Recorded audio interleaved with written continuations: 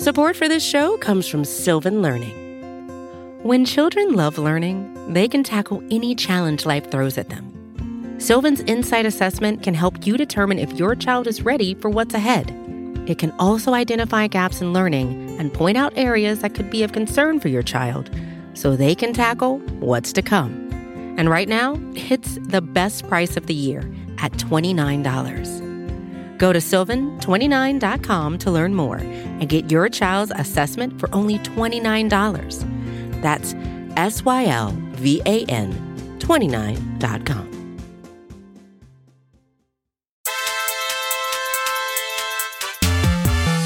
What's up, everybody? Thanks for joining us today. My name's Kent Swanson. This is the AP Laboratory. It's the Mailbag edition after a 33-28 win for the Kansas City Chiefs against the Baltimore Ravens in the home opener. We've got a lot of questions to try to get to. We're going to try to get through as many as we possibly can today. And here to help me get through those are my dear pals. First, find him on Twitter at Chief in Carolina, Matthew Lane. Hello, my friend. How you doing today, Kent? I'm good, man. I'm excited to get going with all these questions. I was really disappointed that we didn't get to see you this weekend. I got to see Craig, but I didn't get to see you this weekend. Yeah, the goal was to get back there, but we had some other plans going on, so I'm trying to bank up all my alone vacation time from the family for the Senior Bowl this year. Woo! Senior Bowl is going to be fun. I'm excited. I'm already geeking out. We're already a little bit into prospects already, believe it or not. Do you think our third member here, Craig Stout, find him on Twitter at Barley Hop, is excited for the Senior Bowl, or do you think he's still recovering from his time at Arrowhead? I'm definitely not still recovering. Maybe vocally, I'm still recovering a little bit. Guys, I'm a terrible yeller at sports games. I get way into it. I blow my voice out. So y'all are going to have to just deal with me a little bit lower in octave this week, but it was a great time. I dig the new seats at Arrowhead. There's more room to stand, more room to move around in the aisles a little bit. So good job, Arrowhead crew. I have one burning question for you. Did you uphold my standard of Lamar Jackson slander during the game? Oh, I slandered him plenty throughout the course of the game, as I do with every opposition quarterback. But yes, I definitely upheld your standard of Lamar slander. Good, because last year I had quite a few Ravens fans not too happy with us in our seat that were sitting around us. It's kind of funny.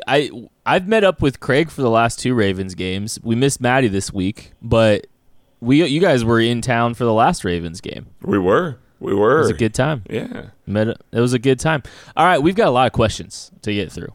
Plenty. So we're going to try to get through as many as we can. I appreciate all the questions. You guys have sent us a lot. We're going to start with the Gmail account. Go to apnerdsquad at Gmail account, or at Gmail if you don't have Twitter, if you don't leave a 5-star review. Here's the question from Matthew Muckenthaler. That's a great name. Been watching the franchise, and I'm noticing a trend where the sausage is usually leading the team coming down the tunnel, down the stairs, next to Mahomes, next to Reed.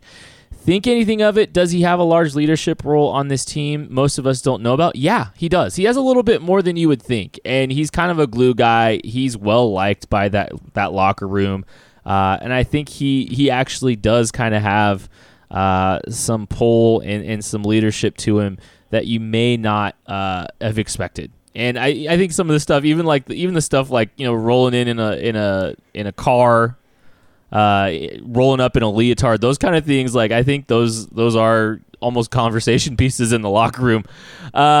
Another question here from the Gmail account. Bill Belichick seems to covet and keep defensive backs around longer than defensive linemen. Should we be paying more attention to this? This is from Maddie in Cincinnati. Maddie, what do you think? First, I want to say these first two questions, the people that have asked them are excellent people. They have fantastic names. They should be very proud of their names. And as far as the actual question, I think that's something that you should pay attention to. Early in this kind of Patriots dynasty, I think it was a little bit of the reverse. And they had some stud defensive linemen like Vince Wilfork, Richard Seymour, stuff like that. But it seems like as they've gone on, they've shifted from valuing these pass rushers, these big guys up front, to valuing cornerbacks probably the most, followed by safeties, You almost see every big New England move coming in now is a cornerback. You can go from Aqib Talib, Darrell Revis. Now they have Stephon Gilmore. Like, they bring in top tier corners all the time when they need one. They're more than willing to let those pass rushers go, like Chandler Jones, Flowers. So they're moving on from pass rushers. They're keeping cornerbacks, and there's a reason their defense stays good year after year. And yeah, part of it's Bill Belichick, but the way he's building the team is definitely something to keep an eye on. That's 100% the case. They don't like to invest very hard in defensive line. It's kind of the counter to what Brett Veach has done in his time here and what John Dorsey before him had done in his time here. Bill Belichick likes to go get those corners, likes to go get those safeties, and then likes to pay them to stick around. If a guy gets out from Bill Belichick from the secondary, guys, you should be wary, because he wants to pay those guys. So you just got to kind of keep an eye on that. He likes to draft a lot of them, likes to keep reloading at that position. So, yeah, I wish that there was a little bit more Belichick and Veach from that regard. Maybe the corners would be a little better if that were the case. Yeah, and they've gone bargain hunting along their defensive line. They've traded day 3 assets for guys, before in the past too, and they've found success, just piecing that thing together. All right, we got some questions from the 5-star reviews. First, I wanted to make sure to shout out Mama Loca's Cafe, who they didn't have a question, but guys, they play the show at their bar one day a week, and I think that's incredible. So shout out to Mama Loca's Cafe. That's really freaking cool. Here's a question from MMouse187. Pat will hopefully only have to play 15 games this season, but do you still think that he could reach 6,000 yards? I think he's close. It's a pretty. If he's only playing 15, it's going to be a pretty tight number to hit. But man, this dude looks good for only putting the foot on the gas for like one quarter a game. To start the year, I would have said there's absolutely no way, because I thought that the offense would be a little bit more balanced to the defense and not have to put up as many points. And they don't. They don't have to put up as many points as they did last year, but it doesn't matter. The offense is just willing to throw the ball all first half and then kind of coast the second half. And 15 games is going to be tight, but he might get as close as you possibly could in 15 games this year if they keep letting him throw this much. Guys, I'm going to say this right now. We played 3 games. Oh, no. So 15 games, he would throw for 5,975 yards if this projects out to be that. He would come up 25 yards shy of 6,000 yards for playing 15 games. He'd also throw 50 touchdowns in those 15 games as well, just FYI. Would Andy play him in the last game just to get 6,000, then sit him? Oh, absolutely. 100%. Yeah. 100%. There's no way that doesn't happen. If that is 100% happening. If they're on game 16. Verts the first play of the game and just try and hit it and quit it and then pull him off the field. Byron Pringle catches the 6,000-yard reception. 100%. Well, DeAnthony Thomas is on the field too, because they're sitting Tyreek and they're sitting that Sammy. Seems very much like a DeMarcus Robinson catch. No, DeMarcus Robinson is like the milestone catch guy for Patrick Mahomes. No, 100%. 1,000-yard receiver DeMarcus Robinson is getting benched that game because they want to make sure to protect him too, because Honey Thunder's just been balling out in a contract year. Okay, Twitter question time. We've got a lot. We're going to try to get through them. Please forgive us if we're not able to get to all of them. We had a question. Can you guys explain why Frank Clark is much better than Ford? So just in simple terms, so that the Twitter crowd can finally get it.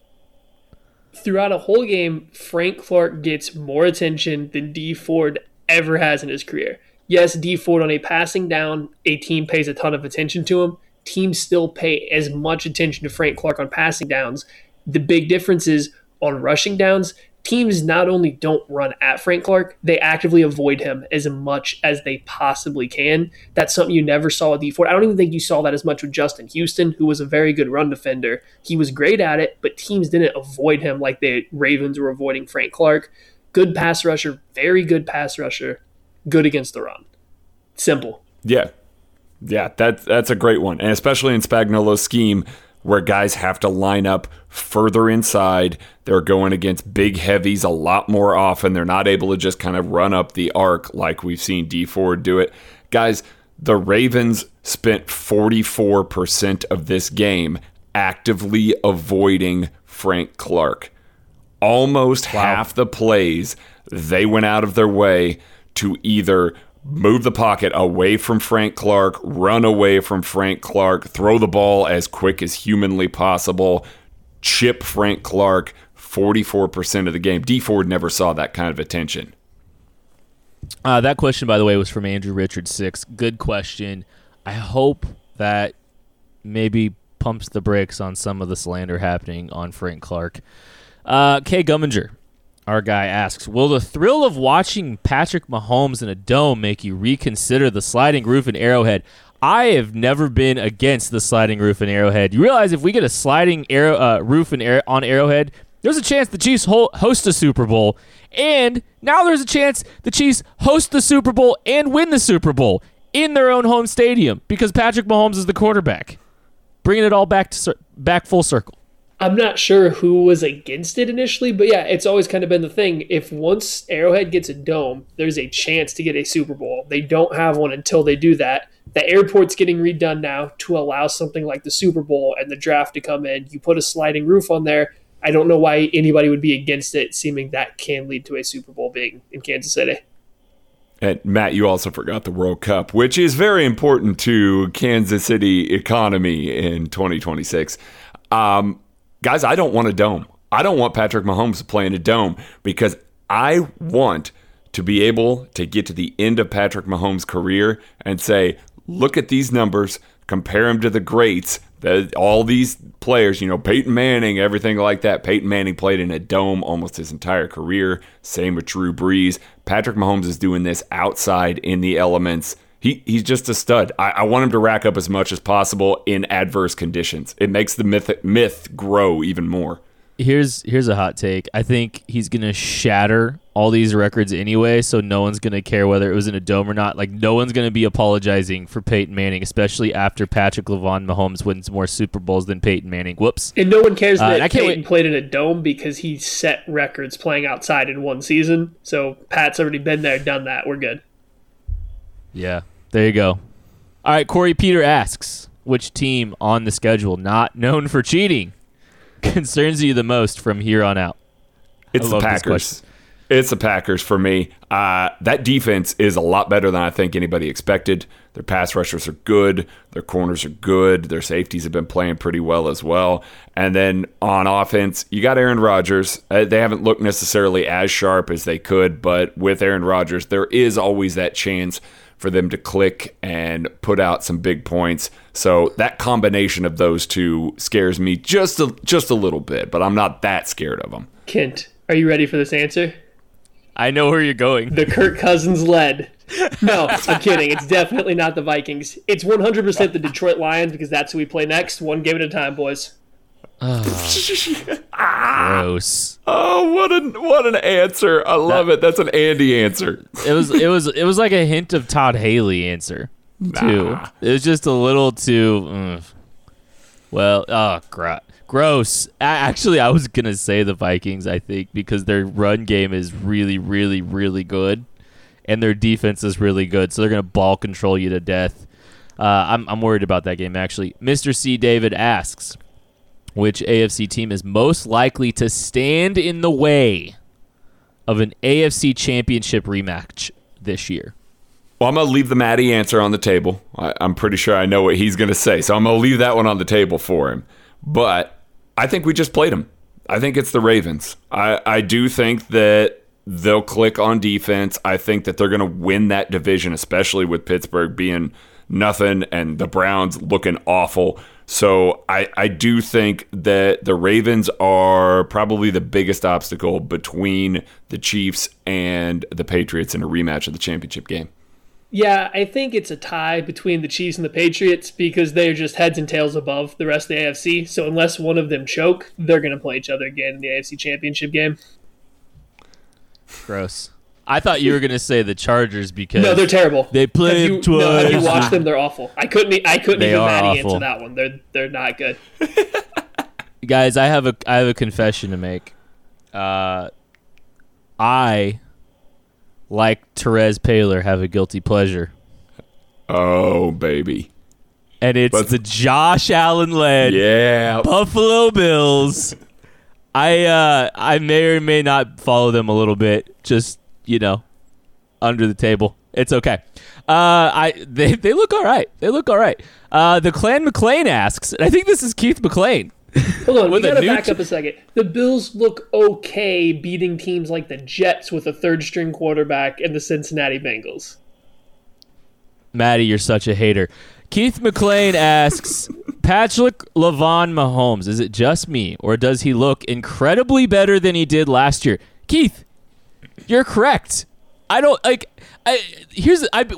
watched him in training camp, and you could see this new added level of confidence. You could see this command, this control of what he was seeing and what was getting called for him. It's a thing of beauty, and it's translating onto the field. It's absurd. The guy it's like a more efficient version of what we saw last year. And I think what I mean by that is he hasn't had to create as much on his own, which I think is indicative of seeing things correctly, getting the protection right, getting the ball out of his hand with confidence. I think those are all indicators that you are seeing a growing, advancing, developing, reigning MVP. It's just crazy. It's crazy, but it's true. Maddie? I'm sorry, I was on the wrong question entirely, boys, so that is 100% on me. Yeah, no, Mahomes has looked better this year. He looks more, not even composed, but things are coming easier to him. I like the fire you've seen. He's seen a little bit more upset when things aren't going perfectly, which just shows you that he's kind of gotten that level of comfort where he expects great things to happen every single play. I like the fact that he's getting mad when things aren't perfect. And then everything's just coming so easy. You see these throws where he's fading back off his back foot, and he's still hitting guys wide open, and part of that's a testament to Andy Reid and what he's setting up for him. But Pat just seems so much more comfortable reading the defense, playing even under pressure. He's been there, he's done that, and it really shows this year.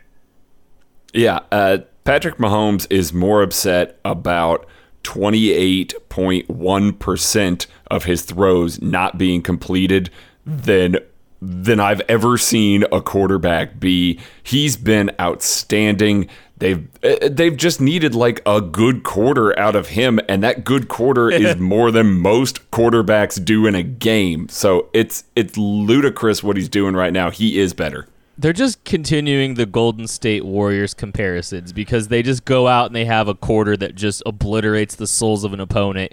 And one other thing about this, I'm just going to gush for a second. That touchdown to Demarcus Robinson, that's more than just rare talent. Like, that's not just being a special, unique talent on the football field. That's seeing the pressure, anticipating, the route, trust. Like, that's high-level football. That's high IQ football. And these are the little things that you're seeing that's just like, it's ridiculous. I mean, Lamar Jackson did that twice to Willie Snead and Seth Roberts.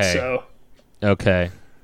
Craig, what did Lamar Jackson's day look like 3 quarters into the game? By the way, would you like to know 3 quarters into the game? Yeah, I would. There was 124 yards passing 3 quarters into the game. That's it, guys. It's almost yeah. He had some good scrambles. He had some good runs. I'm not going to say that he wasn't running the ball well because the entire team was running the ball well against the Chiefs' run defense. But 124 yards passing. That was it through 3 quarters. It's almost whatever. I'm not going to get too petty. Lamar Jackson, he's way better. I don't want to dunk on him too much, but like it's different. It's different watching our guy and their guy. Rise of Mahomes asks, can we assume things for the defense, for example, the secondary, namely, or can we assume things for the defense, for example, the secondary, namely the cornerbacks, will be a target by the trade deadline this year? Sorry for the confusion there. My bad. 100%. I think that Morris Claiborne's going to factor in when he comes back, but I think that there is a 99.9% chance that another cornerback is brought in. Hopefully it's somebody good enough to crack the starting lineup for sure. Hopefully it's a cornerback one, but you're going to start running out of available guys. Now the trade deadline's still a ways away, but there's not going to be a ton of top tier cornerbacks that get out there. It's just the way it is in the NFL every year. You get one, maybe two chances. If you don't make it work, you got to kind of settle. But there's going to be a new cornerback. They don't seem happy with their cornerback play. I know the run defense was also a problem this week, but overall the Chiefs' defensive coaches seem a little bit happier about what their linebackers are doing than what their cornerbacks are doing. Yeah, I'd absolutely agree. I'll even go one better, 100% chance. I'm not even leaving that 0.1%. There's a 100% chance they add a guy. Every single corner that's come available right now. Now, granted, that's just Minkah Fitzpatrick and Jalen Ramsey, but big corners on the market the Chiefs have been tied to. They tried to go get Minkah Fitzpatrick. They reportedly were in on Jalen Ramsey, just like everybody else was still, but they're interested in adding another guy, particularly a young guy with talent. If somebody like that comes available, they are going to try and pony up for him. I think it's kind of an anomaly that two guys like this, like Minkah Fitzpatrick and Jalen Ramsey, are actually available. I mean, this is not very common to see this early in the season. Let's let the dust clear. Let's find out which teams are actually bad, and then let's see what kind of cornerbacks they have. One guy I'm keeping an eye on is James Bradbury from Carolina. The Panthers are 1-2 now, I believe. But things are not trending well for them to this point. Let's keep an eye on him because he's a guy I would extend right away. They just improved their quarterback play, so things could be trending in the right direction. Wow, the Cam slander. I'm not here for the Cam slander. Ryza Mahomes asked this question. I think David Beta asks a similar question too, Maddie. When will the Mecole slander from Matthew stop? He has to admit that bobble pass that was tipped and he turned into a first down was pretty cool. Making something out of nothing. Maddie. All right, so this question's been asked by a lot more people than just those two. So we're going to go and put this out there, the whole thing right now. Mecole Hardman, the evaluation of him has been essentially spot on. I know people are not going to be happy with that because we were not, especially me, as high on him as a lot of other people. But so far, Mecole Hardman has run fast, and he's run fast. That's what he's done, and that's what we said coming out. My issue was with the fact that I didn't think he did a whole lot else worthy of being a second-round pick besides be super fast. Now, clearly my valuation, like how important that was specifically for the Chiefs, may have been undersold a little bit. I'm not certain that you couldn't get a guy that runs slight bit slower that would be almost as good as Mecole Hardman has been in this offense. But as good as he's been, you can't take that risk. If you can draw up a play that gets a guy that is fast as him wide open because he's getting free releases off the line of scrimmage and being asked to run in a completely straight line down the field, you can make that work play after play after play. You can go find, you can look at Mecole Hardman's snaps. When he's getting targets, it's coming off free releases, usually from the slot where he's running a vertical route, most often a 9 route. It's occasionally a skinny post, but that's really about all he's doing when he's getting targets or he's coming behind the line of scrimmage. Like we said he could do that, and that's what he was going to do. I think that Andy Reid has surpassed my expectations for how often he was going to be able to help him get wide open using that speed. I think that's pretty fair. He's definitely exceeded my expectations early on about what Andy would be able to get out of him. And I think, and we all kind of said, like, we know Andy knows how to use the speed trait, but it's just always going and looking at an evaluation. It's scary to say this narrow skill set, this narrow group of abilities is something to bank on when you're putting big talent on it. But to the Chiefs' credit, to Mecole's credit too, frankly, he's exceeded my expectations early on, and I know he's exceeded all of our expectations too. If the Chiefs' offense is the Golden State Warriors, he's your 3-point specialist off the bench. He is not Klay Thompson. He's off the bench, Matthew. Listen.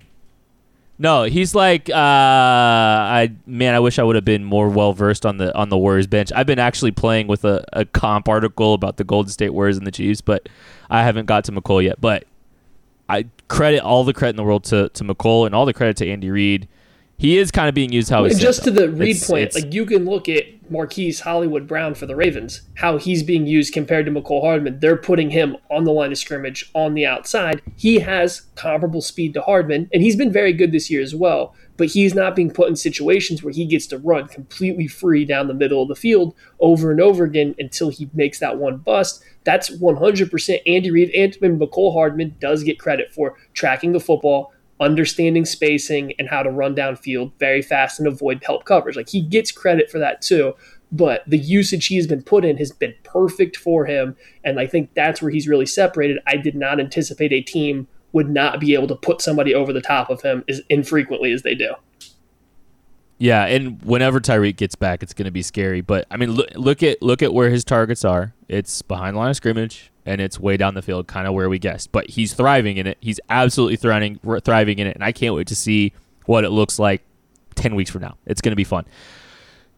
Jason Michael asks, if Demarcus Robinson continues to play like this, do you see them extending him?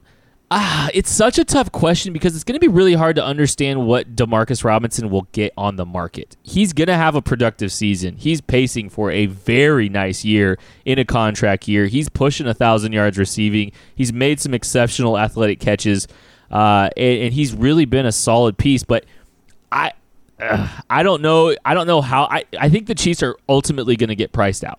I ultimately think that the Chiefs are going to get priced out of this. Here's the tricky part with the Chiefs wide receiver situation is that if they keep Sammy Watkins, there's no chance they keep Demarcus Robinson. If they're going to cut, trade, let Sammy Watkins go, I think they're very much going to try to keep Demarcus Robinson. The really tricky part comes in, though. Nobody else plays Sammy Watkins' position right now. We haven't seen any other wide receiver take his ex-receiver role, the guy on the line of scrimmage, constantly beating press, running over the middle of the field, being a more possession receiver. You think Robinson has the size for it, but he still hasn't done that. Every time he's come into the game, even going back to last year, he's definitely taken more of the downfield threats kind of role, or a slot role. So it's just going to be interesting to see if they have someone to replace Sammy, and if that's the case, then I could see a chance for them to keep DeMarcus and let Sammy Watkins go. Care to jump in on this wide receiver talk, Greg? Oh, boy. That was a lot of offense. I think I blacked out there, you guys. Yeah, we just went Seriously. away from Craig for like a good 6 minutes. I mean, like The fans are riding, by the way, right now. Craig hasn't been talking. People throwing the ball, like catching it. Demarcus Robinson is going to get paid like $12 million next year. Dead What? serious. The way that he's playing right now. Look at him. Look at what he's doing on the field. The kind of catches that he's coming up with. Contested catches. Catching in the corner of the end zone there. He looks great. And I think that there is a chance for him to continue to look great even after Tyreek Hill comes back. They can still find room for him there. I think somebody will gamble on him and pay him double-digit $1 million a year. And yeah, the Chiefs just can't do that unless they're moving on from Sammy Watkins like the Matt Marvin said. Jones jump. And honestly, I can see it. He could definitely pace for Marvin Jones with the Bengals type output and then get that fat contract by another team based on 1 or 2 years. Marvin Jones, by the way, totally has worked out for Detroit so far. Is He's looked good for them. Is Demarcus Robinson going to be Patrick Mahomes' first Austin Collie? Ooh. Like a guy that just gets paid because I don't know how I just don't know how replicable it is. Like, I feel like Mahomes and D-Rob's connection is just That's so some hard to strong recreate. Robinson slander, and Albert Wilson has already done that.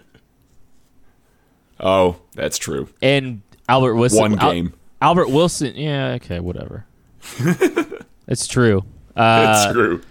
D. Johnston, also Menace Red 12 asked this question. Is Emmanuel Ogbah a good candidate for an extension during the season? Guy has had a phenomenal start. I think there's a chance just because the guys behind Frank Clark and Alex Okafor aren't necessarily set in stone. Tano Pasquino certainly seems to be coming along. Breland Speaks is on IR. Who knows what they're going to do with those two guys? If Ogbah continues on this arc, and his usage is different than Frank Clark. It's different than Alex Okafor. He doesn't require the same focus. He lines up in multiple different spots.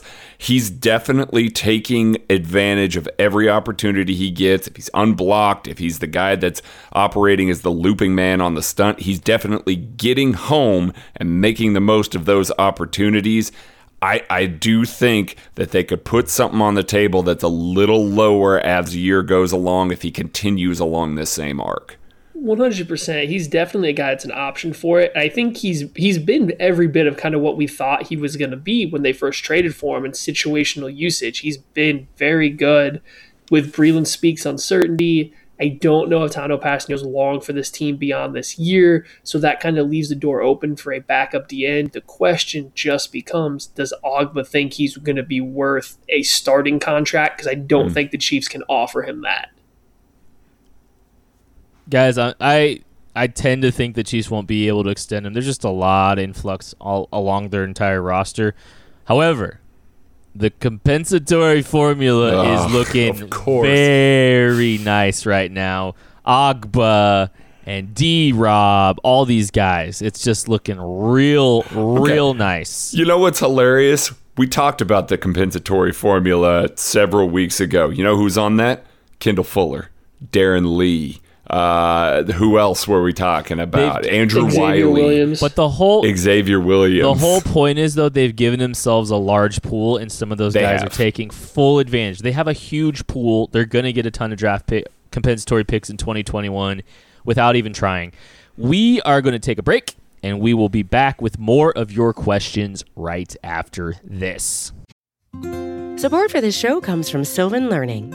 As a parent, you want your child to have every opportunity, but giving them the tools they need to tackle every challenge, that takes a team. Now more than ever, educational support tailored exactly to what your child needs can make all the difference. That's why parents have trusted Sylvan Learning for 45 years as the ultimate teammate in their child's educational journey, instilling in them a love for learning and a passion for reaching the next level. And Sylvan's Insight Assessment can identify gaps in learning and areas that could be of concern for your child. It's a 360-degree view into your child's learning that you can't find anywhere else, and helps ensure that your child didn't miss something in school that might put them at a disadvantage in the future. And right now, it's the best price of the year at $29. Go to sylvan29.com to learn more and get your child's assessment for only $29. That's SYLVAN 29.com.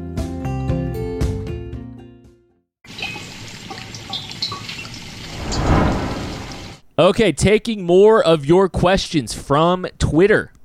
We'll start with this one. Brandon422 asks, what is this year's wrinkle that Andy has added? Is it the leak concepts? I don't think it's necessarily the leak concepts. Like I think we've seen one real, but it was just a really great dial up. It was a great time to use it. I think one of the things that I've noticed is, one, I think they've been a little bit more pass heavy even than they were last year. So, I mean, that's not even really a scheme wrinkle. That's just a philosophy wrinkle. But I do think that they've been more aggressive down the field even more than they were last year. They're really just letting it fly, and they're challenging teams down the field. They're challenging coverage rules downfield, frankly, which we've noticed. You know, all these guys keep running uncovered, and I don't think it's an accident. Let's just say that. You know, like we've seen multiple coverage busts down the field in 3 different weeks. So the Chiefs, you know, are really one of the things I wonder is just if Andy just really spent a lot of time trying to challenge teams' vertical coverage rules. If that's something that he's really emphasized and spent time on this summer.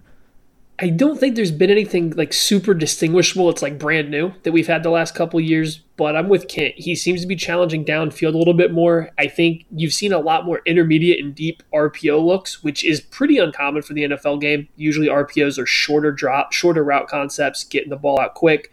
I think they've gone downfield a little bit more off those. You're still seeing a ton of the over routes, which is like the deep crossers. I think you're getting even more of those than you got last year, which the Chiefs ran a ton of. They're doing a lot of it out of the Y ISO look, so with Kelsey on one side, trips wide receivers to the other. And the last little thing, when Mahomes goes under center, it seems like they're bringing a lot of at the snap, the end around motion, and a lot of times they're going with double play action out of it. Sometimes it's a play action end around, then a run. They went to the double play action with the pass and the double play action with the screenplay. And I think I've seen that in 2 different games so far when they go under center. So that's kind of like the one play that jumps out to me. It does feel like those deep overs are more and more prevalent with Patrick Mahomes hitting those deep passes more often. That's kind of what we've seen with Demarcus Robinson and McCole Hardman when they've gotten free on those deep passes. It's because the safety's having to come up and respect that deep over, and they're just kind of forcing teams to make a decision. Either you're going to give up a 25-yard pass to Sammy Watkins over the middle of the field, or you're going to try and force Patrick Mahomes to hit on a 40, 50, 60-yarder. And thus far, I mean, if you watched his tape last year, you'd gamble on the deep one because he didn't really hit it too often. This year, he's hitting it significantly more often. And, yeah, that's kind of what we're seeing. Yeah, more guys are running under footballs this year than they were last year, and Mahomes has really taken strides down the field. And it sounds weird to say that because it wasn't like he was, he wasn't bad. He wasn't dinking and dunking last year, and it wasn't that he wasn't challenging it. He just could have been better challenging it, and I think you're seeing more touch, you're seeing more accuracy, and I think everything about this offense has just improved vertically, which is just it's crazy. And we're only 3 weeks in. Just wait. Things are trending really well. Tyreek Hill's not even playing. So, Trendy Killa asks, is Craig's breakout player of the year worth breaking up with? Hitchens was awful this week, I guess. Do the Chiefs need linebacker more than they need cornerback? I was going to say, I thought Anthony Hitchens was pretty darn good the first 2 weeks of the season. Now, nobody was particularly good against the run this week, so I don't know how you single out Anthony Hitchens in that. I'm not selling Hitchens yet. The Baltimore Ravens are a horrible, horrible matchup for the Chiefs' slower linebackers. They just don't get out well on stretch runs. Guys, through 3 quarters, when the Chiefs were blowing them out before, the Ravens started kind of hucking the ball all throughout the field, the Ravens ran at the C or D gap 82% of the time. Like, they were running to the outside. They were running stretch plays to the outside, trying to force those linebackers to have to run horizontally to get to the sidelines. They're not going to beat Mark Ingram or Lamar Jackson to the sideline. We saw that, and that's kind of how they were able to do damage against the Chiefs' defense. So I'm not worried about it yet.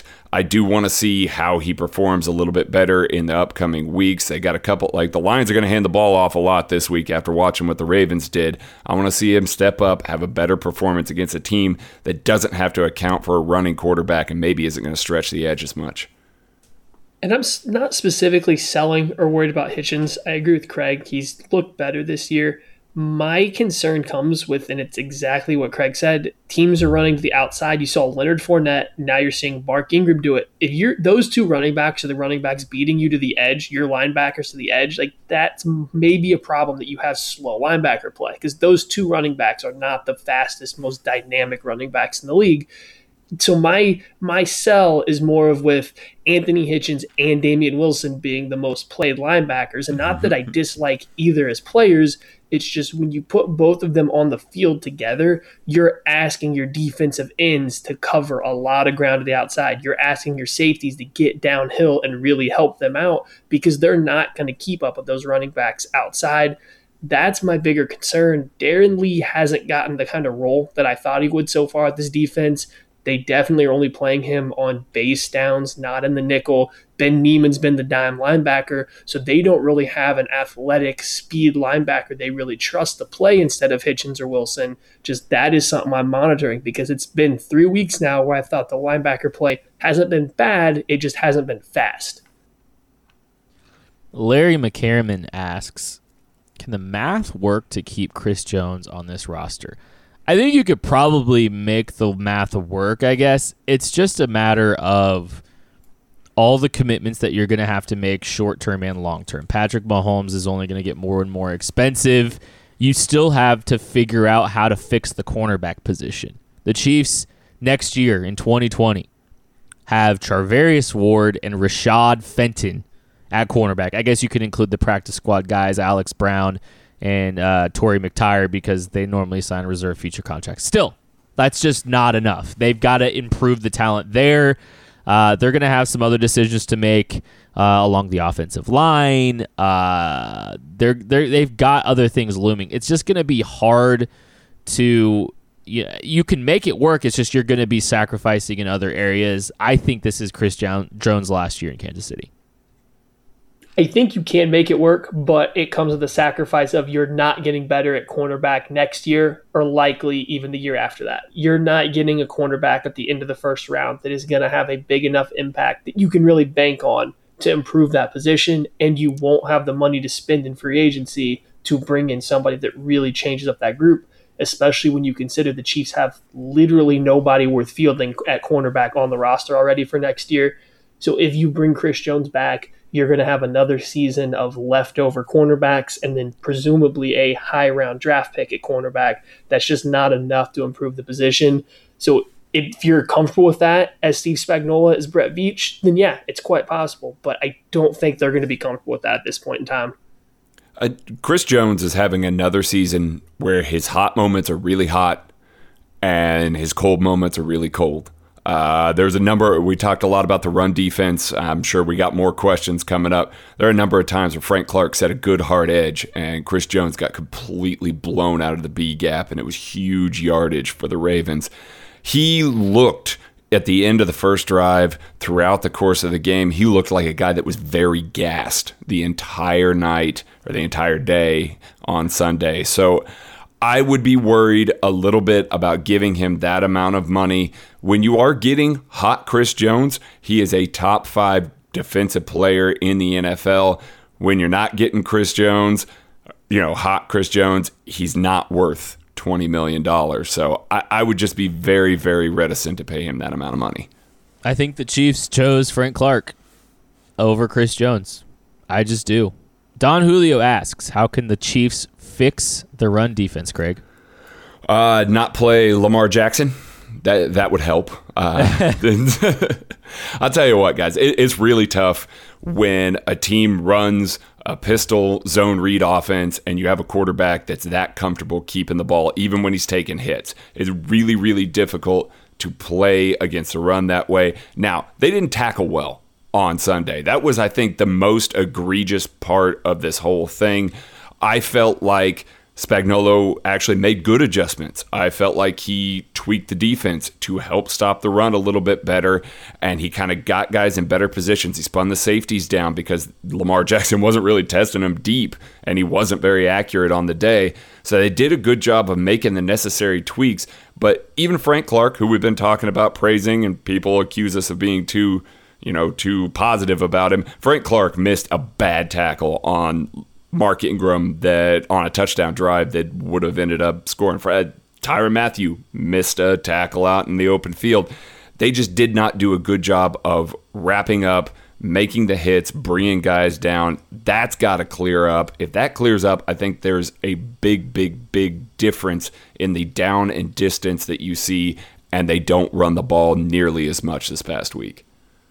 I think specific teams are always going to give the Chiefs run defense problems right now. This goes back to my whole issue with just the general linebacker speed. You get teams that run a lot of outside zone. You get a team like Baltimore whose quarterback can also run. They're running these read option looks where somebody's threatening the outside over and over again. It's going to be hard for these linebackers to keep up with everybody running outside. And all it takes is one player in a one-gap scheme to lose their assignment, and there's going to be a hole there. Like, everybody has to do something correct for it to work. So there's always going to be some holes there. Now, I don't think a team is going to come in and just manhandle them. Even the Ravens, they had some good runs right up the middle, but they were setting all that up off these outside run looks, these option looks. They weren't just running halfback dive right down the middle of the Chiefs defense over and over again. They're not going to get bullied like they were last year. It's going to be speed that gets to them in the run game, and I think there is going to be teams that will be able to take advantage of that. But when you're scoring 20 points a quarter, doesn't matter. It doesn't. A couple things. Andy Reid, I think, mentioned today some of their run defense woes this week specifically were just anticipating inside runs and getting hit outside, or anticipating outside runs and getting hit inside. So there was a little bit of, maybe some tendencies broken or something along those lines. Also, I think to Craig's point, I think Craig mentioned it, I thought they were actually well positioned for good stretches of the game. It's just they struggled to finish the plays. They struggled to complete tackles. So they're not far away. I think they just I think that they actually showed some spurts where they were able to get some stops. They were able to put defenses behind the sticks. It's just a matter of developing more consistency, and they're going to be just fine. I'm actually not scared to death, and I think it is a little bit different than what we saw last year, if I'm going to be honest. David Maida asked, the Ravens' strategy of going on fourth downs and attempting all the two-point conversions screamed of desperation to me. What did you think, and did you expect we will see other teams take this approach as they desperately try to keep pace with the Chiefs' prodigious offense? So I think there was some analytical stuff to that said you should be more aggressive, and I think John Harbaugh has kind of harped on that a couple times today too. I do think it's, it might be trying to maximize every possession you get and every opportunity you score. I think it might have been partially, and I think some of the fourth down attempts are directly associated with, I want to try to maximize as many possessions as I can. I want to try to steal as many opportunities as I can, and the Chiefs get to the 50 anyway, so why am I giving them the ball on the 15 so they can get to the 50 in 2 plays anyway? So I think there's a lot of factors in there. I could see teams being more aggressive, and that's when, frankly, that's when you do need the run D to take some steps here, because I think they could be facing some more opportunities like that in the very near future. Analytically, the Ravens did all the right stuff. If you're going to go even going to the first quarter, just based on the distances, the time, the teams they're facing, they were all correct in terms of the statistics and probability of how it plays out. I do think it shows not necessarily desperation, but a lack of confidence that your defense was going to be able to stop the Chiefs, which for good reason, though. I don't think it's desperation when they should think that. That's a top 10 defense. Yeah, when they should think that. Defense. It's not desperation. It's just, it is what it is. Just like last year or any year, when there's a super prolific offense or even defense that you're facing, you're going to have to throw in a ton of tendency breakers to even have a chance. Offenses that play the Chiefs are going to do things they don't normally do because of the Chiefs' offense. You're going to get teams that are going to test the ball downfield. You're going to get teams that are going to try to hold the ball longer. They're just going to play differently because of what the Chiefs' offense can do. And I think you're going to see a lot more teams go for it on fourth and short to medium, especially near midfield, when the Chiefs are likely to push the ball out, like Kent said, to midfield at the very minimum. And it wasn't just the fourth downs and the 2-point conversions that were the tendency breakers. Like Maddie was talking about, you have teams that are going to come in and try and do different things. The Ravens used a lot more 22 personnel. The Ravens used a lot of balanced pistol looks, whereas they had previously been just kind of using unbalanced pistol looks and running out of those. Ravens varied when they were getting snaps off in the play clock. There was a lot of times that they snapped the ball with 20 seconds left on the play clock, and there's other times that they let it tick all the way down to 4, 3, 2 seconds. They were purposefully trying to keep the Chiefs' defense on their heels and trying to move the ball and control the clock as much as possible and just kind of do things a little different, keep them off kilter. We saw a lot of the tendency breakers. I believe that the Ravens next week probably won't go for a fourth down. Probably won't go for a 2-point conversion. I do think it's directly related to the Chiefs' offense being so good, but I do think that there were also a number of other things that were happening during that game as well to try and counter what the Chiefs had seen on tape. KC Chem Guy asks, why wasn't Darrell Williams given larger consideration in the running back rotation? The drafting of Darwin Thompson, the consideration of Hyde, and now McCoy seem overkill. Darrell Williams has shown good hands, adequate speed, and has better size. What is the hesitation? So here's the thing. Darrell Williams had a very good game. I've been a Darrell Williams fan before most other people were Darrell Williams fans. He's a good back. I think he belongs in the NFL, and I think he deserves carries in the NFL. His running style is not perfect for the Chiefs, most of the Chiefs offense. Similar to Carlos Hyde, he's a one cut and go runner. He has solid vision. He's good at putting his foot in the ground, has good burst and power through the hole.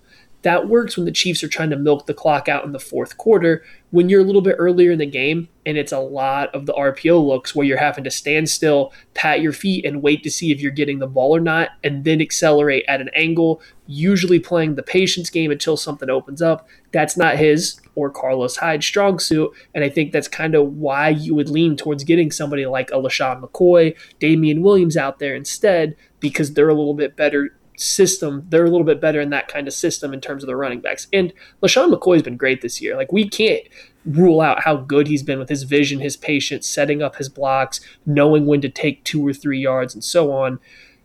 Darwin Thompson, I hope to see more of coming soon. I think that Darrell Williams was a better person to get in there to milk the clock out than Darwin Thompson would have been. I think Darwin Thompson gives a different level of dynamic ability that the other running backs, including Darrell Williams, don't. That's kind of where it comes from for me. I don't know if he's a perfect fit for the Chiefs, most of the Chiefs' offense. Yeah, and let's not forget that LaShawn McCoy was looking great in that game. I mean, we're all gushing about Darrell the Burrell Williams that, okay. He had 62 yards on 9 carries. LaShawn McCoy had 54 yards on 8 carries. I get that Williams caught the ball well out of the backfield, but the couple times that he was running down the sideline with defenders behind him, guys, if that's Damian Williams, he's gone. That's 6. He's running away from those guys. And I do think that means that in the passing game, Andy Reid's going to prefer a guy like Damian Williams, a guy like Darwin Thompson, even if he doesn't stay in bounds when they need the clock to keep running. But I do think he had a great day. I want him on this roster because of games like this. When they get banged up, you can lean on him a little more. You got to change the game plan a little bit. But he had a good day, but that's why he's not seeing time over these other guys. A couple things. How about that vision on that outside zone, on that cut upfield by Darrell Williams? That was nice. That was really nice. One thing I want to say about Darrell Williams, I think he's got tremendous value to this team. He really does. And I'm not just saying that. He's not as dynamic as some of these other guys, but he still is able to step in when you need a guy that's pretty good in pass protection, that can get tough yards, that can, run against a physical football team, that can catch it a little bit. He's basically a guy that you lean on if, I don't know, your number one running back gets hurt. He's got a ton of value to this team. I really like him. He's definitely an NFL player. I think he fits a role where you can utilize him and do enough with him, but it's not a dynamic element to his game. But for what he is, great. Absolutely good. Great. And you should be happy about him. I anticipate he'll be here through his undrafted free agent contract. For days like this, like weeks like this, are why you have Darrell Williams, and I think you should be really grateful for what he provided against the Ravens. Kip Daniel asks, I felt I saw more emotion from Patrick Mahomes on Sunday, especially some controlled frustration. Do you feel that way? Yes, I know Maddie alluded to it earlier. I thought it was great. I think to Maddie's point, I think it's a level of ownership. I think it's a level of confidence in what he's seeing, what he's understanding, his preparation. I think it's carrying over. I think he's also really continuing to step into that leadership role. He's got such a high standard for himself, and he's got an immensely high standard for this football team, and I think this entire football team feeds off of that. And I think some of those moments where he's frustrated with his center for a bad snap, or he looked like he might have been frustrated a little bit with some of the issues, maybe with personnel, with the play call, some of that kind of stuff, communication, getting the play call in and out. This guy's trying to operate. He's trying to operate at a high level. I don't think it's an Aaron Rodgers type thing where, maybe he gets a little moody and stuff. I think it's in a good way, where it's helping make this team better. I don't think it's vitriolic or anything like that. I think he's feeling comfortable enough to call people out when they are making mistakes now too. Like, he would be willing last year to tell them he would be willing to talk to people about it and everything, but he was not getting as visibly upset. He was not demanding them to be better. And it seems like that's kind of where it's trending, which is 100% fine. That's what he should do as the leader and as the quarterback. You want to keep messing up blitz pickup or stunt pickup on the interior offensive line. You should get yelled at by your quarterback once he's gotten hit late by Matt Judon for the 13th time in the first quarter. Like, that should happen. So I'm more than okay with it. I think he is showing it more. He has kind of all year. And then that also comes with he's letting his emotions fly even a little bit more on the good plays too. You saw the big flex after they picked up the screen, that last third down conversion. He's out there. He's showing the emotion. He's being a leader. By all means, continue it. It's nothing to be worried about. This is a family podcast, so I'm going to keep this PG, guys. But this is Patrick LeVon Mahomes' team, and he's not messing around. He wants this entire thing. He wants the championship. He wants those rings. And that kind of intensity, that kind of competitive nature, we've heard about that from him all the time. You're just seeing it more, and it's contagious. I know that the cameras went back and they caught Patrick Mahomes after that screen pass. Guys, staying in that stadium, it wasn't just him that was flexing and going crazy. Travis Kelce was going absolutely bonkers all the way to the sidelines, the entire sidelines erupting, flexing. It felt like they'd come back from 30 down. Like, it was that kind of raw outpouring of emotion, and it was because Mahomes was that level of fired up. It's just contagious, and he's going to make sure that intensity stays there for the entire season. Okay, guys, we have 3 more questions. We got to cut this a little bit short. I'm so sorry for not being able to answer all of your questions. If you stuck around this long, thank you so much. We've got 3 questions here. Blame Kent. Yeah, it's all my fault. 3 quick questions. I'm going to have each of us answer it, or one of us answer each question. Craig the Wazzy asks, do we start seeing more secondary blitzing when Mo Claiborne comes back in week 5? Yes or no? I don't know that there will be more. Spagnuolo has done plenty of it in the last 2 weeks. I think it will be potentially more successful because they'll be able to play a little more man on the outside, and quarterbacks will have to hold the ball a little longer. Casey Dave 85, Maddie, were you surprised, given how well Baltimore was running, that Spags didn't give Reggie Ragland a shot to help stop the run? Ragland did actually play a couple snaps on the defense, so he was out there. But I'm not really surprised. I think putting Reggie Ragland out there, the best you're doing is taking Darren Lee off the field, assuming that it was a base down. And even then, you're adding another slow linebacker when, as we already talked about, they're getting beat more on the outside than up the middle. You would have to replace one of the other 2 linebackers, keeping Lee out there, or you would be decreasing your speed no matter who you took off the field for Reggie Ragland when the Ravens weren't banging the ball between the tackles. Hal Mountain asks, I'll answer this one, regarding Darwin. He was remarkably absent with 2 running backs out / questionable. Cause for concern? No. First off, Darwin Thompson's a 6th-round pick. Anything you get out of Darwin Thompson is going to be a great value. Also, I don't think this was a perfect game for him where you throw him into the fire. This was a Darrell Williams game. I think I said that before the game even started. I expected Darrell Williams to get more run than Darwin Thompson. He's still coming along. He's still developing. He's got ability, and I anticipate at some point you're going to see a package of plays for him. Let him get in space. Let him get a little bit of burn. There's plenty of time this year. You're 3 weeks in, and if you've already seen the Chiefs have to lean on 3 different running backs at this point, it's just the nature of the position. Darwin's time is coming. Don't stress. That is going to do it for this week's episode. We will be back with a preview of the Chiefs going to Detroit, playing the undefeated Lions. We'll catch you later this week.